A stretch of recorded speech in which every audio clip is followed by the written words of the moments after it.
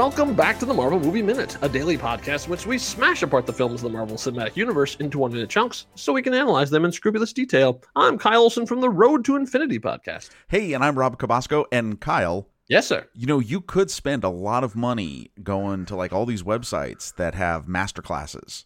I don't know if I think I can say that, right? Because I know there is one, I think, by that name. And I think it is. You know, let's say you could learn all these different things. You could learn about how to cook, but wouldn't it be great to have a master class in acting?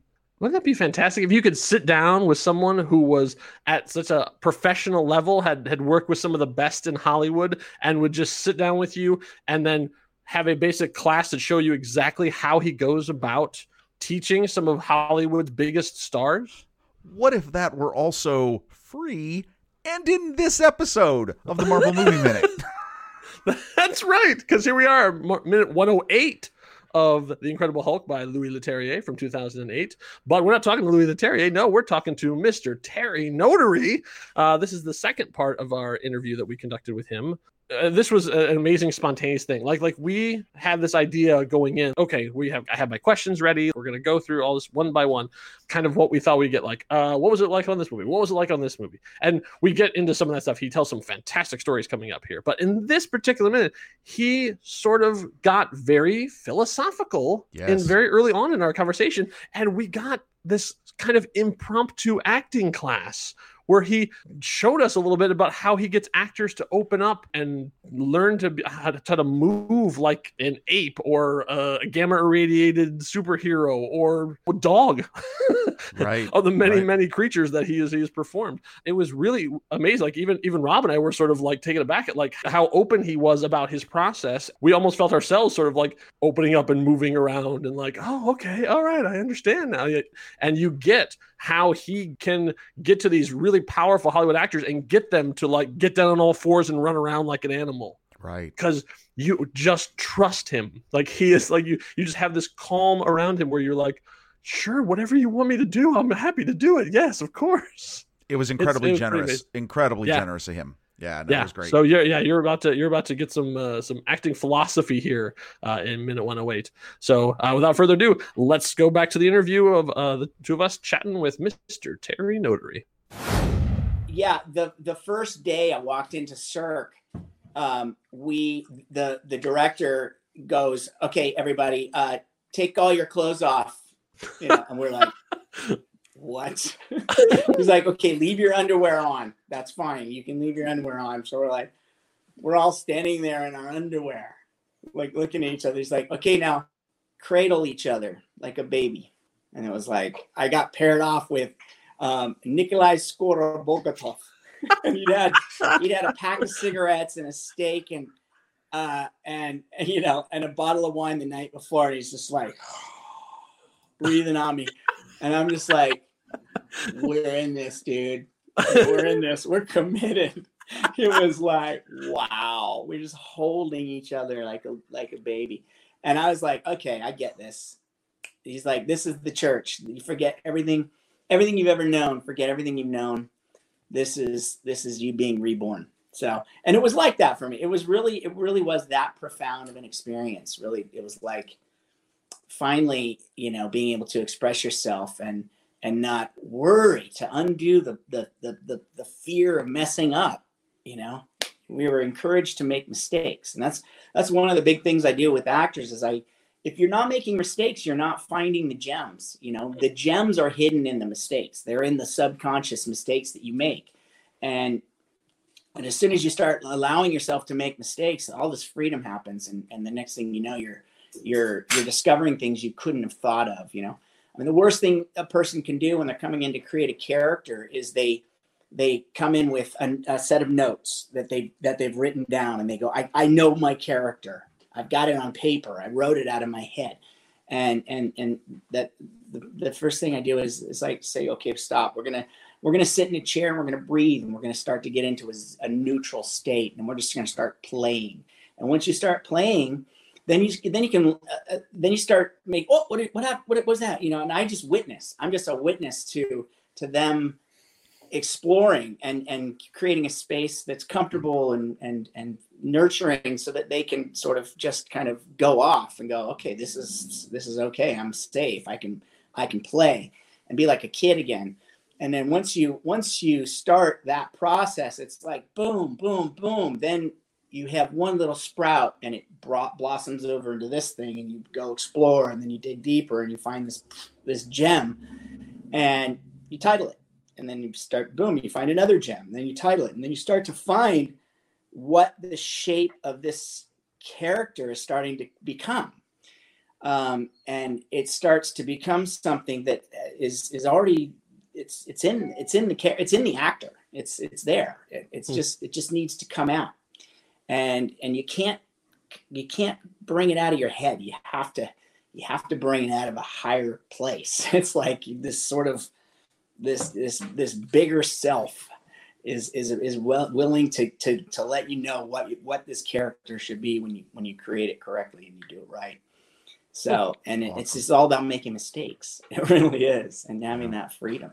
So it's really kind of it's exhausting and fun and frustrating, and you just keep going. It's like when you're a writer and you just go, I'm gonna just put the pen to the paper and just start writing something, and you just all of a sudden you're in something, and then you boom, you follow it, allow it to happen. Don't get in the way of it.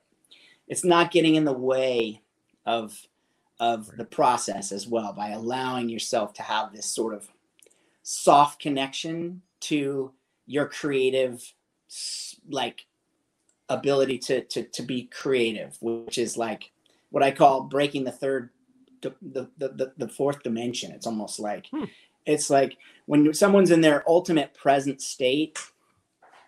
A lot of people, when I start working with them, they'll be sitting there and they'll try to be a good student, and they'll sit up tall, and I'm like, okay, sit with your back thing, and they're like, boom, lock in.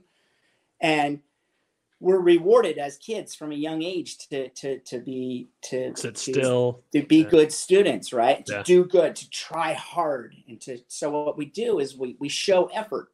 We want to show that we're working hard. Okay, yeah. The kids that are daydreaming out the window, looking at the clouds and watching the formations turn into different things, are the ones that are told to stop. and that's really when you're just super in that creative connection. That's super intelligence. That's when your mind is like really tapped in.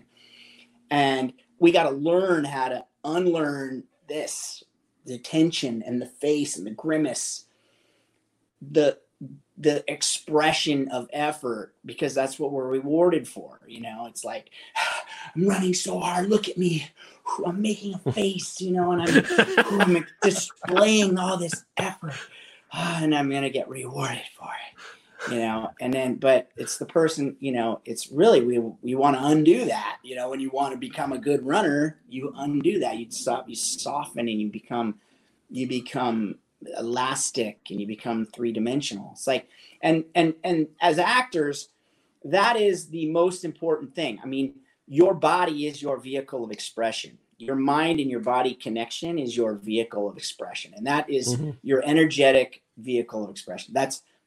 We are 99.99% energy, right? And the rest is empty space. It's like the rest is matter, right?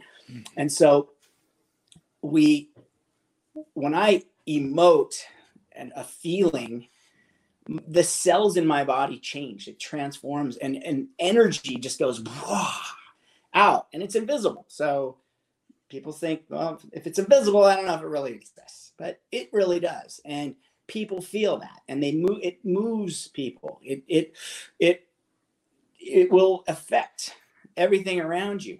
And so your job as an actor is to become a master of your physical body of expression. Your mind-body connection is what it's all about. A lot of people get caught in their head, and their mind wants to be in charge. It's like a naughty little kid that wants to be in charge. It wants to have everything in control, and wants to know what's going to happen, and wants to hit the mark and make sure that person doesn't mess their line up. And is a thing going to happen over here? And so they're driving from this narrow peripheral, and so they're not listening to anything else around them, and the width of the character is diminished into this idea.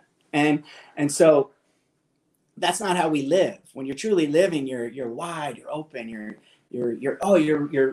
reacting to things that happen organically, and you're still going to nail the task, but you just wait for the right time to do it. And so it's allowing that to happen as an actor that really makes good performances, I believe.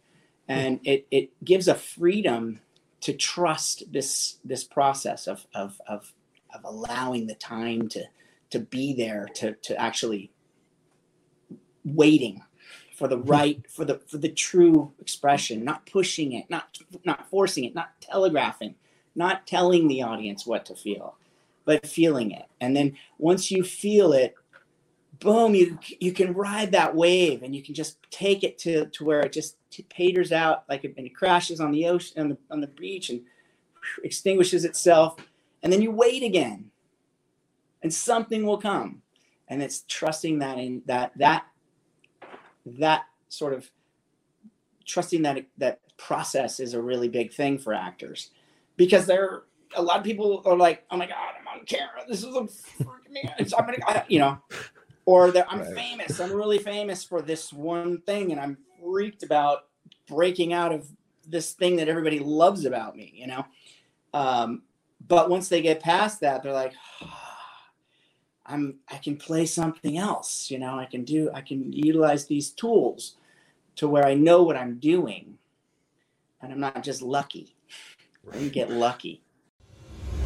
All right, we're back in the studio. Just Rob and I, sadly. No Terry with us at this point. Hope you enjoyed that. I'm telling you, man, that was it. I hope that you get some of the vibe that we got from there, because we were even from across the internets, we were still like, yes, we will follow you into hell, Mr. Notary. It's pretty awesome. I mean, it was such a he puts out such a great vibe, even over video chat. As we go along, we'll get back into the nerdy movie trivia stuff that's coming here in the next one. So thank you all for listening. Make sure you come back here for minute 109 when we get into a lot more of his breaking into Hollywood and that sort of stuff. So thank you all for listening. We'll see you back here for minute 109. Until next time, true believers. Bye.